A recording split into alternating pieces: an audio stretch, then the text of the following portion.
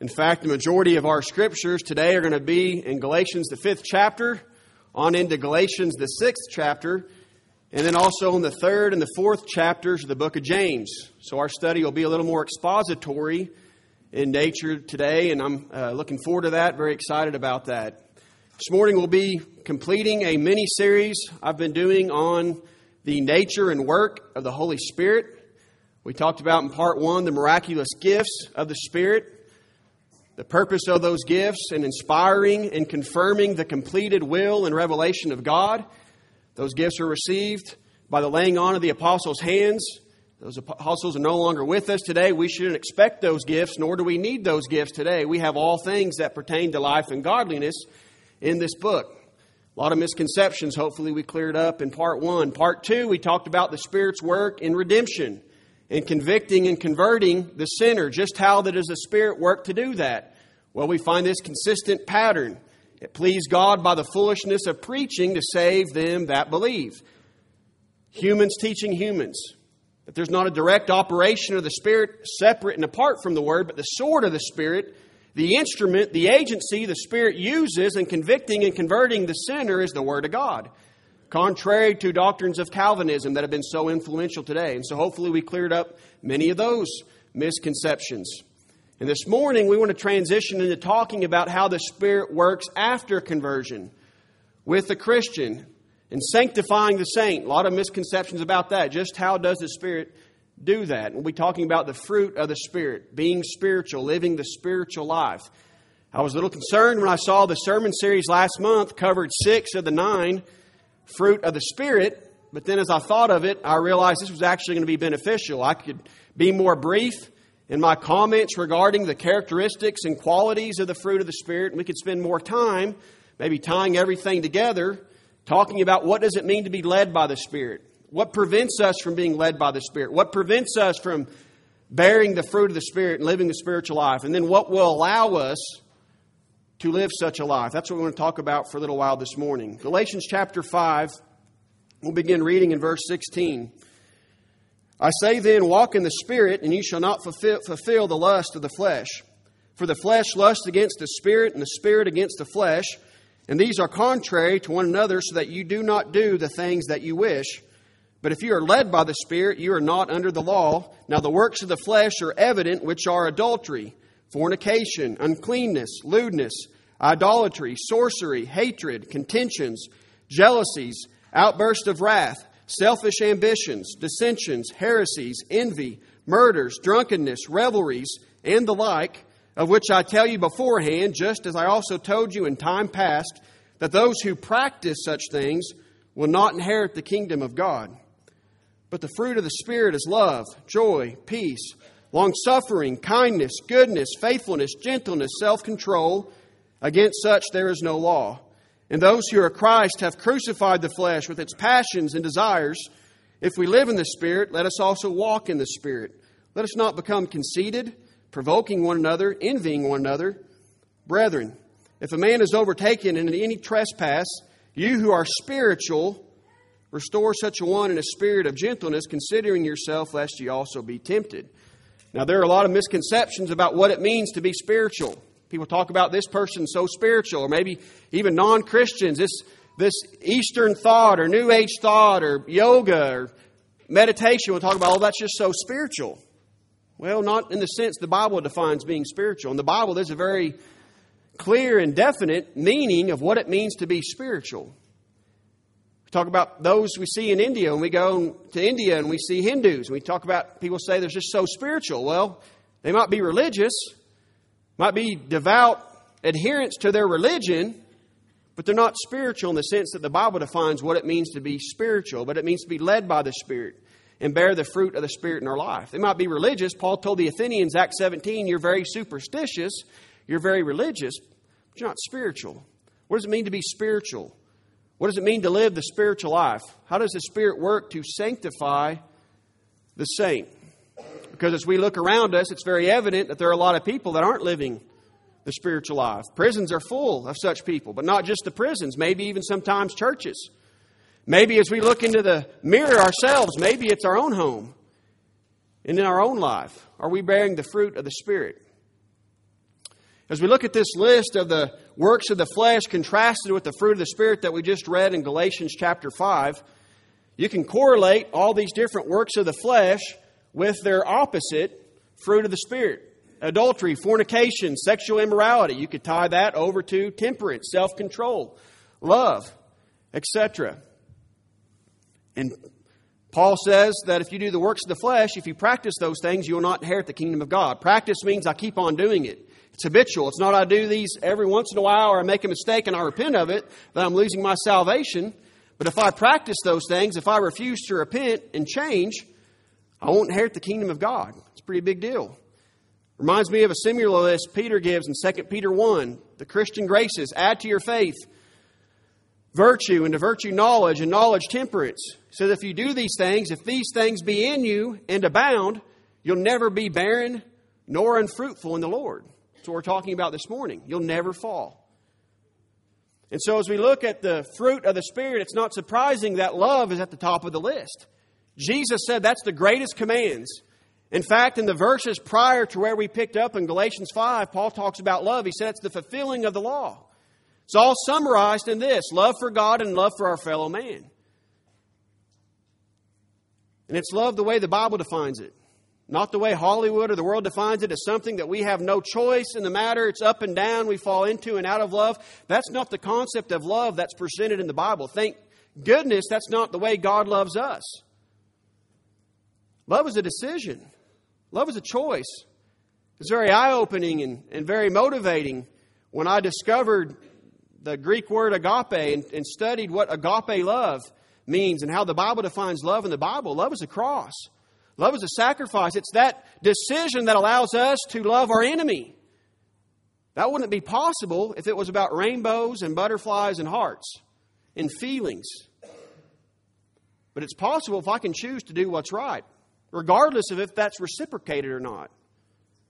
I want to tell you, love is the motivation of the Christian life. It's a principle by which one lives. That's why love is patient. Love is kind. 1 Corinthians 13.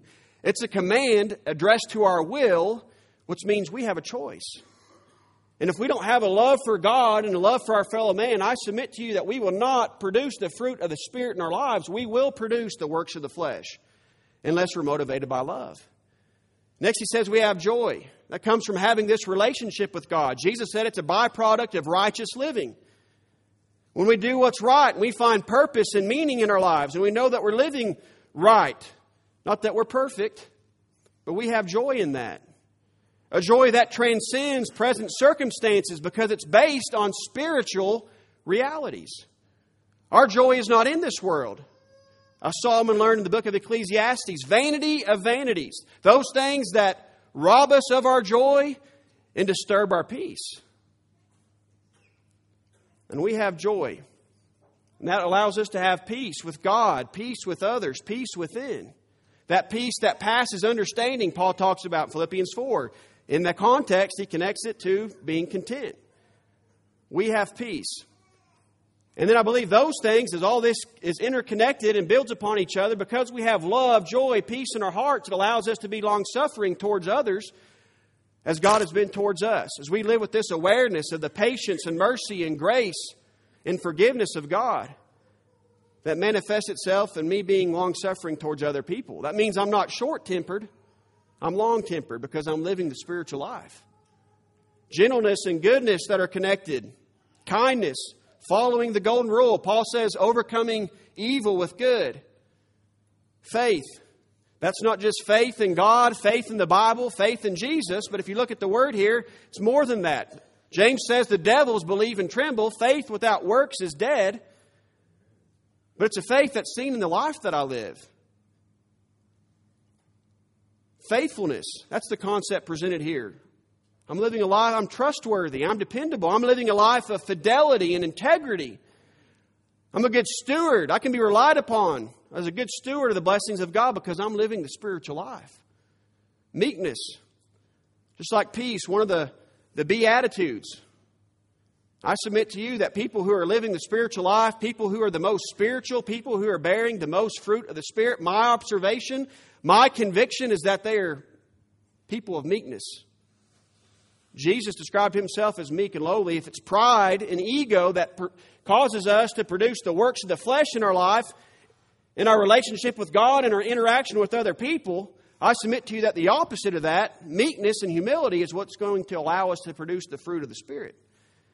And finally, self-control, so fundamental, so important in all of this. Inner restraint to outward compulsion. How? Well, we read verse 16, verse 24, we crucify the flesh. We crucify our own desires. And when we do that, we can begin to produce the fruit of the Spirit in our life. Now, we might not manifest all of these characteristics perfectly every day of our life, but overall, they ought to be characteristic of who we are. Fruit reveals what's within. It's a natural process of inner life. And so I want to talk now about what it means to be full of the Spirit. What does it mean to be led by the Spirit in this way? A lot of misconceptions about that. We talked in part 1. Sometimes, contextually, it meant to have the gifts of the Spirit that we should not expect to receive today. They were full of the Spirit in that sense, inspiration and confirming miracles. But there's another sense in which we can be full of the Spirit through the Word of God. Colossians 3, Ephesians chapter 5. John the Baptist it says he was full of the Spirit, yet we don't read of him performing any miracles. So we can be full of the Spirit in that sense. What does it mean to be led by the Spirit? A lot of misconceptions about that, again, due to Calvinism. This direct operation, apart from the Word, that God's talking to me, leading me, it's very convenient. Really hard to study that book and find answers that maybe I don't want, and I can be led to go where I want to go and do what I want to do and call that the leading of the Spirit. That's the concept that's presented today, that the Spirit's leading me in such a way. There's a story about a lady who was going to let the Spirit guide her in every choice she made. Every day. What time she would get up. What sock to put on first. What shoe to put on first. What to eat, etc., etc. You know what I think happens? You want to know what I think's going on? She wanted to sleep in. So the Spirit let her sleep to 8 or 9 o'clock. And then as she laid there and she reflected upon her to-do list, all the things she needed to accomplish that day, her spirit, her conscience began to speak to her, and she began to be convicted of laziness. And she said, I need to get up. It wasn't the Spirit. That's our flesh. It's our lust. People talk about God putting it on their heart, speaking to them apart from the Word of God. I want to tell you, if we subordinate the Word of God to our feelings and our desires, we should not be surprised when we're deceived by the devil. In fact, we're promised that. 2 Thessalonians 2, Paul said, if you don't receive a love for the truth, God will send you a strong delusion and you'll believe a lie. It's how charlatans on TV come on and say, God told me to tell you to do what I say. How convenient. The Spirit led me to tell you to send me $100. You know, if the Spirit led us in that way, every choice that we make, apart from the Word of God, that He guides us in some mysterious way, wouldn't every bad decision we make be the Spirit's fault? One of the problems of Calvinism. I didn't do it. Devil didn't make me do it. You made me do it. God made me do it. The Spirit made me do it. Is that how it works?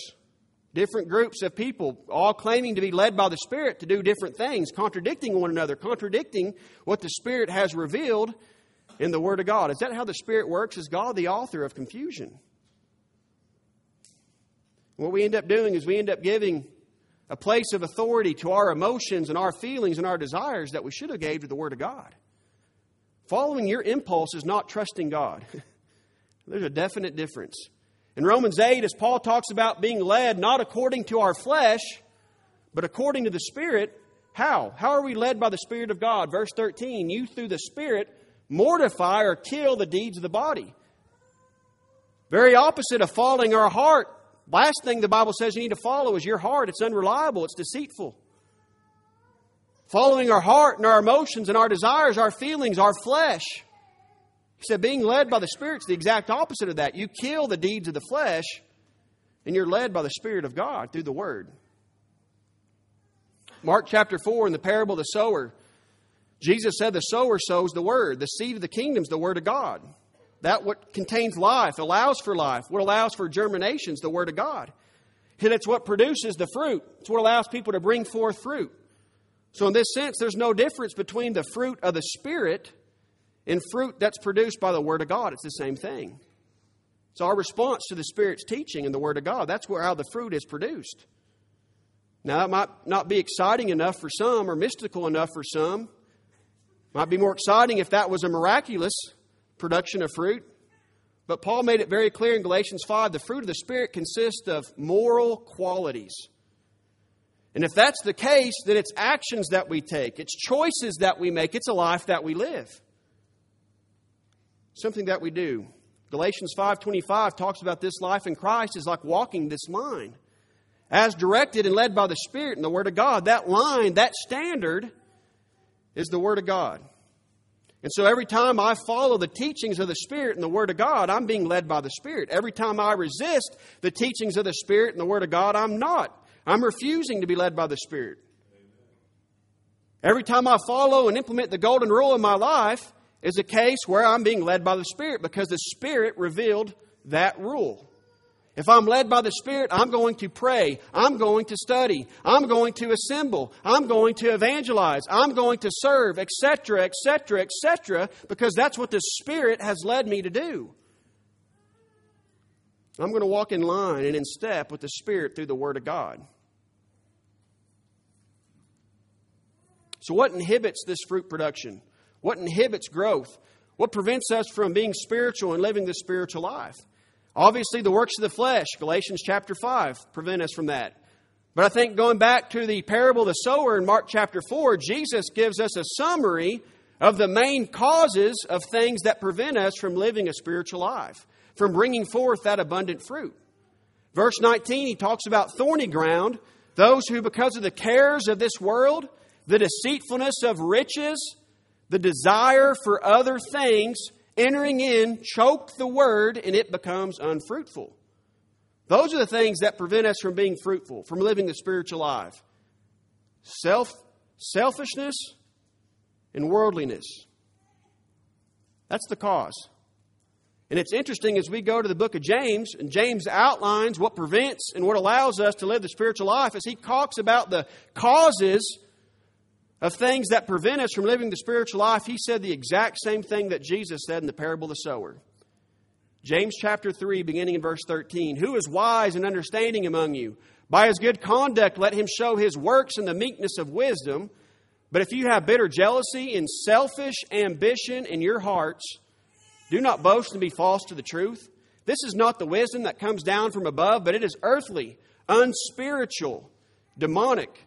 For where jealousy and selfish ambition exist, there will be disorder in every vile practice. But the wisdom from above is first pure, then peaceable, gentle, open to reason, full of mercy and good fruits, impartial and sincere. What produces the works of the flesh? When you look at that list of terrible things, why do I treat God that way? Why do I treat other people that way? Because I'm being selfish. Virtually every bad decision I've made in my life, I can tie back to pride and selfishness. I'm self-centered. It's the 2,4-D, the roundup of the fruit of the Spirit. And it's the fertilizer of the works of the flesh.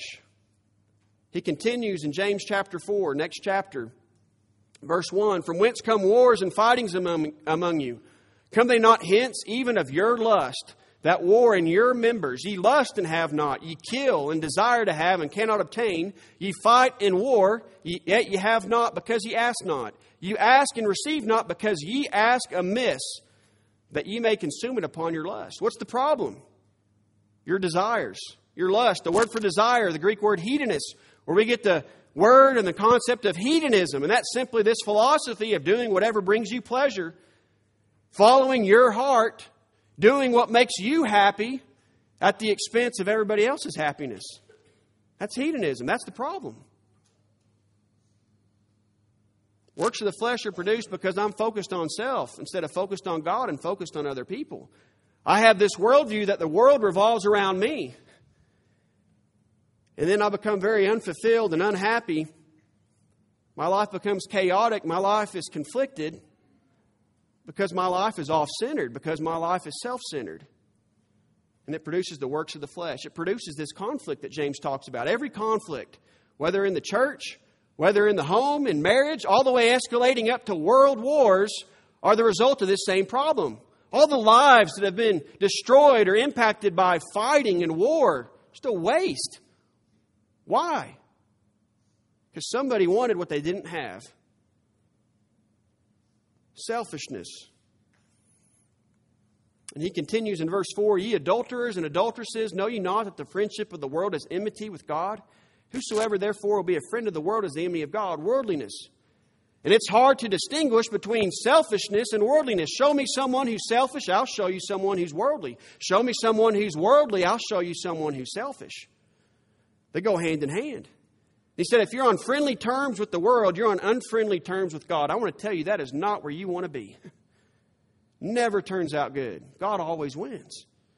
The word for love, when it talks about not loving the world, something that's forbidden, love not the world, neither the things that are in the world. If anyone loves the world, the love of the Father is not in him.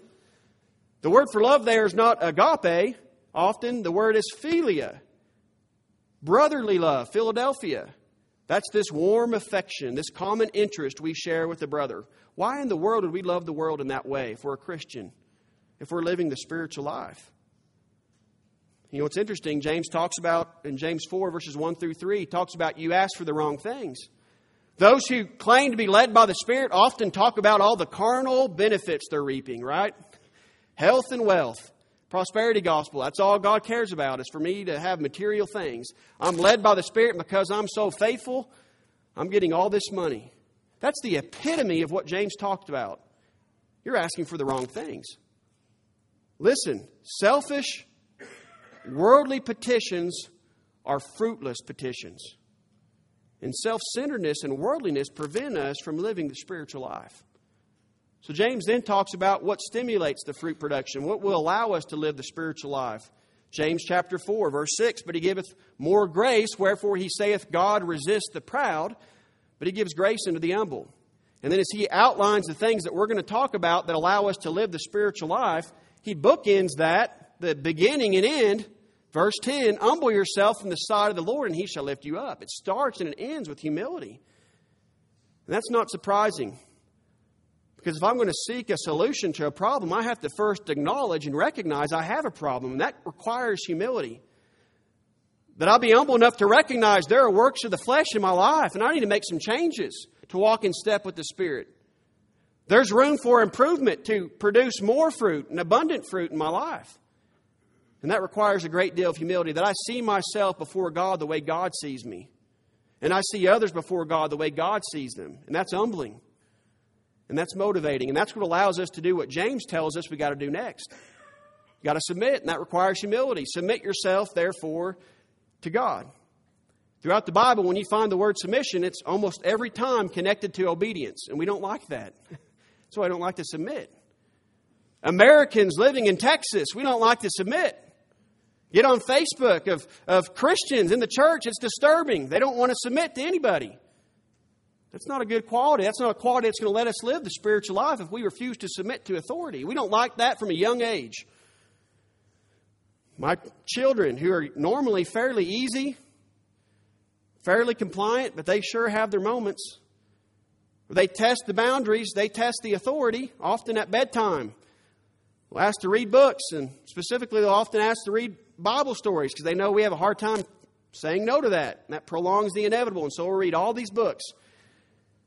I remember a Come to Jesus meeting I had with Tyson a few months ago where there were a pile of books on the floor.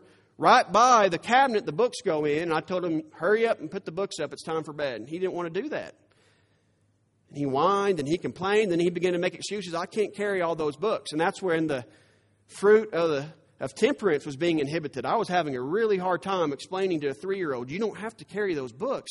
They're sitting right by the cabinet. You need to put the books in the cabinet. You don't have to carry those books.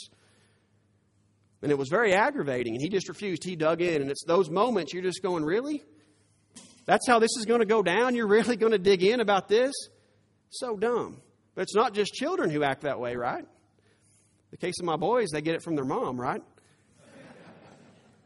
We're like that, and I think God sometimes is like, I'm dealing with a 3-year-old. We're stubborn. We don't want to submit. That's why, that's a big deal. That's a heart problem. they don't learn to submit to me and my authority, they're not going to submit to their ultimate authority. They're not going to submit to any authority. They end up in jail. Spiritually, you end up in a place that rhymes with that and a lot worse if you don't learn to submit. It's a big deal. We have some tolerance towards carelessness, even though it aggravates me. I'm OCD. My son gets that from me. But it's aggravating, but we try to have some grace towards carelessness, even though we correct that. But there's a problem with rebellion. That's a big deal. That's a heart problem. That's why we decided early on we weren't going to be counters. Not that there's anything wrong with that. It's your judgment. But we decided you don't get 3 1/4, 3 1/2, 4 1/2, 5 1/2 to keep rebelling and refusing to submit and do the right thing and flirting with boundaries. Partial submission is not submission. We get 100% compliance when we tell the boys, watch a movie on the way to Oklahoma. You look back there, Tyson has his headphones on for 6 hours, fully compliant. What about when it's time to pick up the toys? That's when we submit. When my will doesn't match thy will, that's where the rubber meets the road. I want to tell you, if you want to live the spiritual life, if you want this fruit to explode in your life, submit to God even when it hurts, even when it's hard, and especially when it's hard. And that's when you'll live the spiritual life. And then he says, resist. Doesn't that contradict? We submit and we resist at the same time. Well, it's a question of who do we submit to and who do we resist? Paul said you're going to be a slave to somebody. It's our choice. Submit to God and resist the devil. We don't want to do that either. We don't want to resist our feelings and emotions and our temptations and the desires of the world. It's a military term.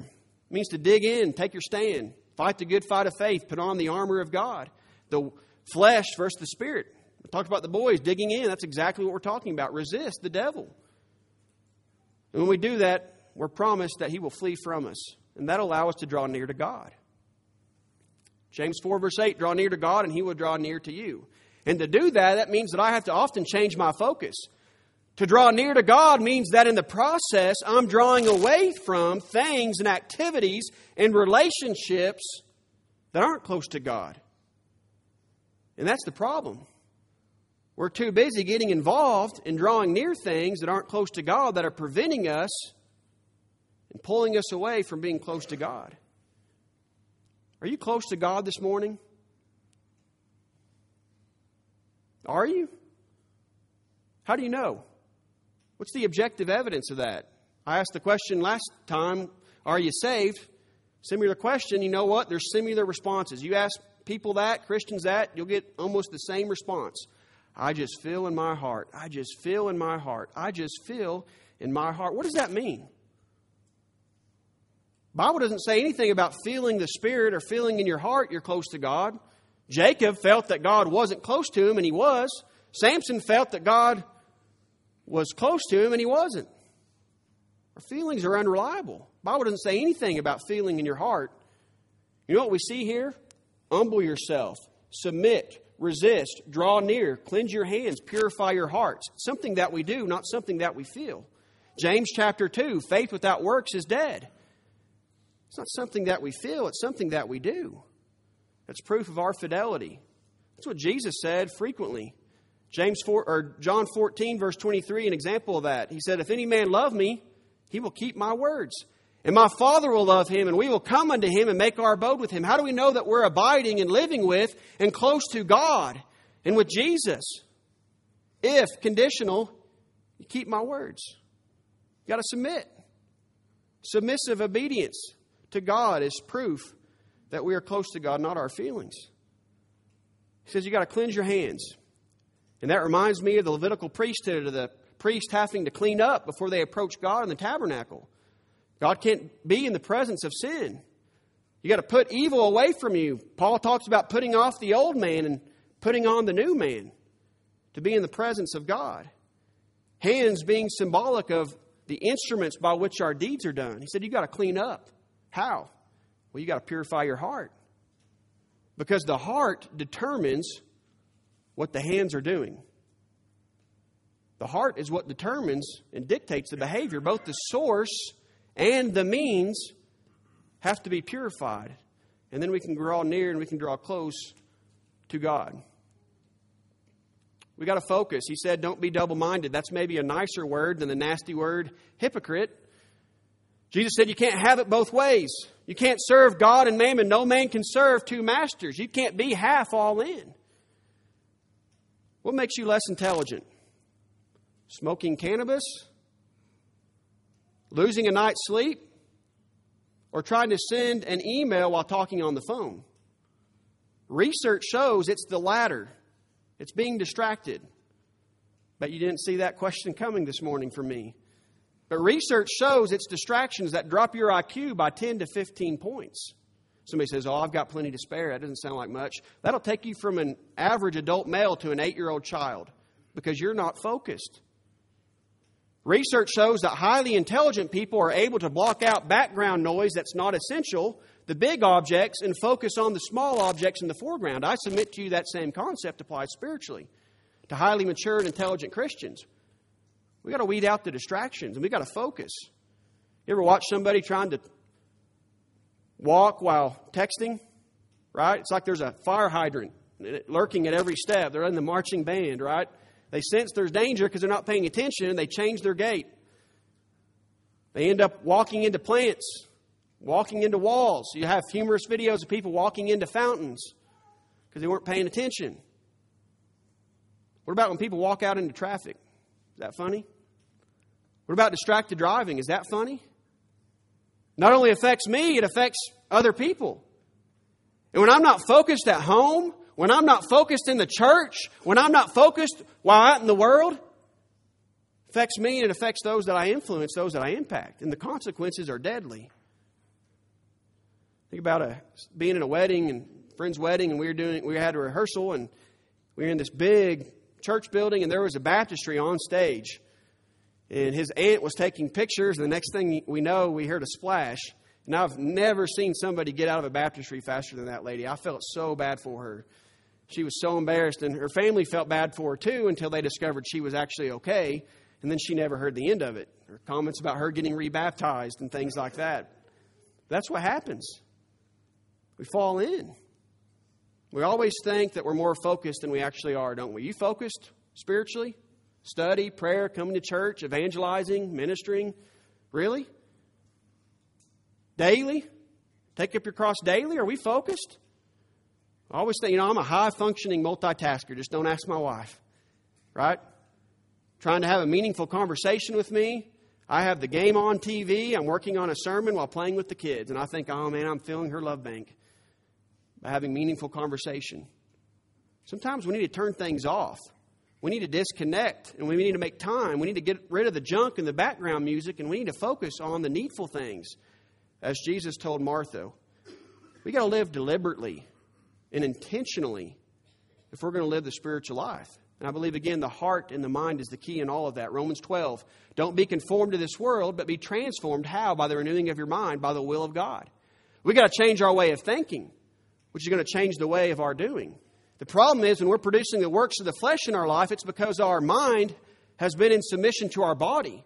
And we've got to flip that. Romans chapter 7, this internal conflict, we've got to flip that. Kelsey and I watched the show Biggest Loser after we got married. I don't know why, for a while. But there were amazing transformations over time. You know what the correlation was? Amount you put in. Amount of exercise. I submit to you, same concept spiritually. You want to transform spiritually? You want more fruit? Submit to you, it's correlated to spiritual exercise. Romans 8 verse 6, for to be carnally minded is death, but to be spiritually minded is life and peace. ESV says, set the mind on the Spirit, our mind and our attitude. 2 Corinthians 10, Paul says we're not in a carnal battle, we're in a spiritual battle. And that battle is fought in your heart and your mind. You've got to destroy the strongholds and identify the strongholds in your life. Those philosophies and worldviews and ways of thinking that conflict and aren't compatible with the knowledge of Jesus Christ. And you've got to bring every thought captive to Christ. That's how you win the battle. That's how you win the spiritual life. If you know you need to be living a life that's more spiritual this morning and less physical, then I would submit to you, you need to start by renewing your mind, by spending more time in the Word of God and spiritual activities. I want to tell you, there's enough in here and enough that you can be doing in the kingdom of God to keep your mind occupied for a lifetime and more. That'll purify your heart, purify your mind, which will cleanse your hands. And then notice what he says next. Verse 9. Be afflicted and mourn and weep. Let your laughter be turned to mourning and let your joy to heaviness. Later he goes on to say, you make all these plans and you presume to have all this time. And he said, you don't know what's going to happen tomorrow. What's your life? It's like a vapor. It's here today and gone tomorrow. And all such rejoicing is evil. I'll tell you, that's the problem. Especially today, right? It's always been the problem. 2 Peter 3, you mock. Too casual. We mock and we scoff at God and at the second coming and at sin. We make light of it. We find amusement and entertainment in things that promote adultery and tearing up of homes and drunkenness and selfishness and pride. Not only are we tolerant of it, we laugh about it. We think it's funny. Conversations at the water cooler that are inappropriate. Or people telling stories about how they went out and painted the town red and how dumb somebody acted because they were drunk. And we think that's so funny. It's not funny. We don't take anything serious anymore. Nothing's holy. Everything's common and profane. That's the opposite of holiness. Everything's common today. We say, oh, it's okay. Now, I'm all about encouraging, and I'm a fairly non-confrontational person. Forgiveness and encouragement, I get that aspect of it. But when we tell people, we lower the bar for ourselves, for the church, for our children. We say, oh, everybody's doing it. Everybody's fornicating. Everybody's looking at pornography. Everybody's going out and getting drunk. Everybody's lying. Everybody's being selfish. It's okay. It's not a big deal. You think that's how God looks at sin? His holiness and righteousness? You think Jesus thought it wasn't a big deal?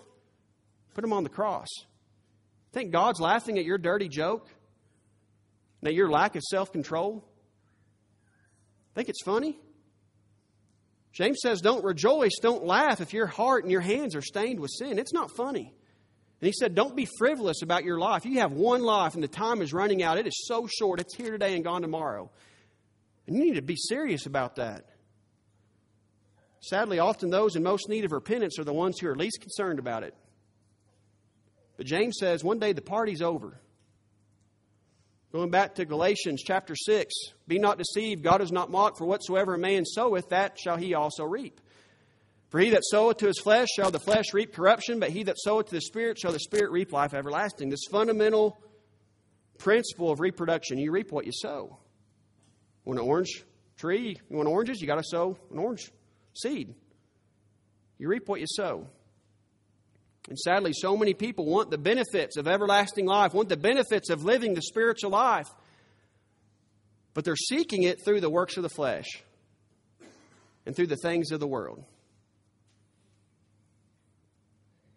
We have this battle between our inward spiritual man and this outward animalistic man. Who's going to win control? The flesh or the spirit? Are we going to produce the works of the flesh or the fruit of the spirit? Who's going to win?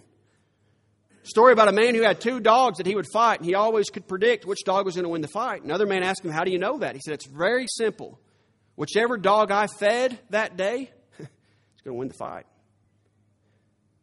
And we have this conflict and we have this question between, is our flesh going to win or our spirit? Are we going to produce the works of the flesh or are we going to live the spiritual life? Who's going to win? Submit to you, whoever you feed, whichever one you feed the most is going to win the fight. Feed your soul. Feed your spirit.